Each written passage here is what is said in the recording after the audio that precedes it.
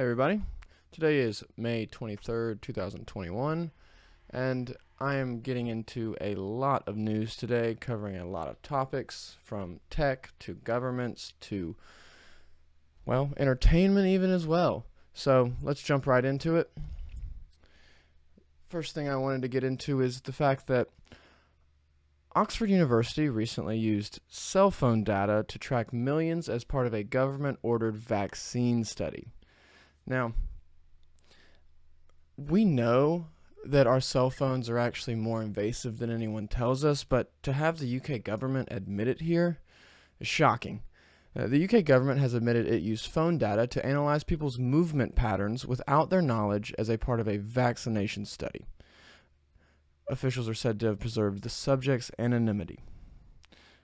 The Telegraph, a news agency out of the UK, cited a report by an independent scientific pandemic insight group, which said the researchers from the University of Oxford discreetly used data from mobile phones as part of their study into how vaccinations affect people's lifestyles. This seems to be like the beginning of a lot of Big Brother-esque monitoring, right? We've known they've done it before, but this may go further than even Big Brother. This may be Big Father. You know what I mean? You really want to know what you're being watched and monitored on. The scientists were said to have dug through cell phone mobility data for 10% of the British population. Between looming COVID passports and vaccine phone surveillance, the UK government is turning more and more into that Big Brother state. And why now? What about COVID gave everyone the right to start doing this? And just like the Patriot Act in America in 2001, why was it used under the guise of something they deemed to be overly moral and necessary? And why was the infrastructure for doing so already there? There's a couple reasons that it could have been. I'm going to use a member reporting here. Riel, as many of you may know him, came across a interesting company the other day in Manitoba. It's one called IDF Fusions. It is a technology-based company working on permission click to develop a free app to allow Manitobans to ask for assistance and volunteer to connect to provide support they need during the COVID-19 crisis. It is a ultra-secure mobile smartphone platform for government, enterprise, and military organizations. After a lengthy worldwide search for a partner, Griffon selected ID Fusions to lead their highly critical projects. Now, I'm going to make a couple connections here. You heard the name of this company, right? IDF Fusions. ID Fusions. Who do we know in intelligence world that is really keen, really focused on these smart cities and these cybersecurity areas? Yeah. Mossad and Israeli intelligence, right?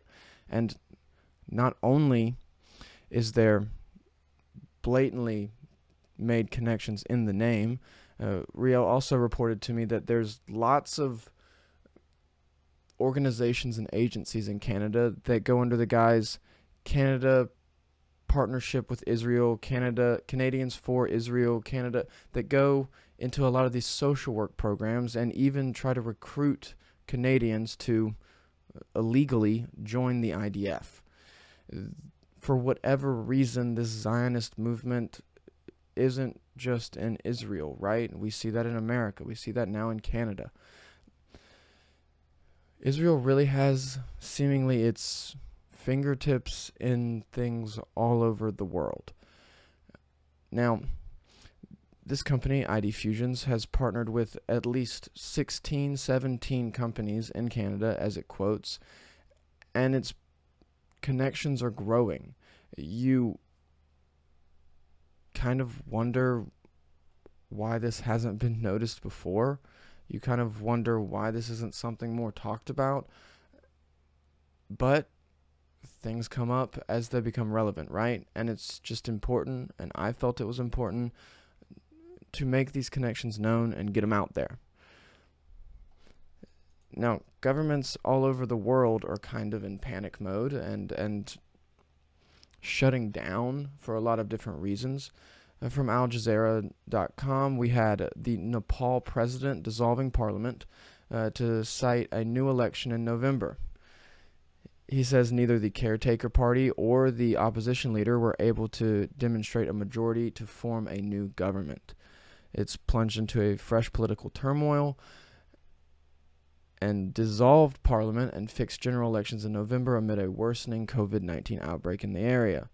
Saturday's surprise announcement comes after the presidential statement said neither of these parties could come together and figure something out. Why is no one able to work together in a world where so much of what bureaucratic policy preaches and governments preach to us is unity, building back better together? Why can they get nothing done on their end? We see it in Nepal, but we also see it in Samoa right now. The head of state of Samoa also disbanded its parliament. It abruptly canceled a parliamentary session expected to confirm the Pacific nation's first change in government in almost 40 years. The head of state ordered this to happen late Saturday on Facebook, quoting, "Until such a time to be announced and for reasons that I will make known in due course." Basically, I can't tell you why right now. I don't want to tell you why right now, but I'm stopping the government. I'm definitely stopping them from changing anything, whether it's for the better or the worse, right? The appointed head of state's decision was the latest twist in political crisis that erupted after the April 9 general elections ended in a 25-25 tie between the FAST Party and the incumbent Human Rights Protection Party, with one independent candidate. What does this accomplish? Why is, instead of no one trying to figure it out, everyone just shutting everything down? There's a couple tragedies going on in the world too. The Democratic Republic of Congo had a volcanic eruption for the first time in nearly 2 decades Saturday.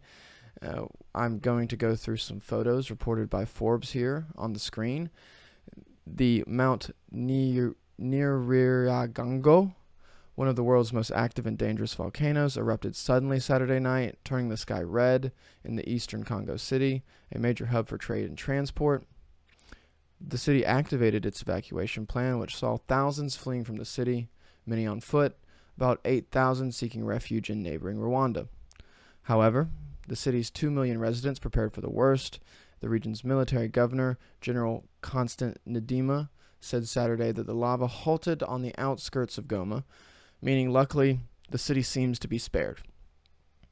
In addition to property damage, Ndima said 5 people were killed in the accidents related to the eruption, according to a provisional estimate. The previous eruption in 2002 killed hundreds and left more than 100,000 people homeless. As it would seem, they were able to notify people of this coming crisis soon enough to really limit the lives lost, and luckily it seems that property damage is going to be lighter than previous eruptions. You really feel for these people. You hate that they live in such a volatile region where things seem to come at them not only from human rights but natural disasters.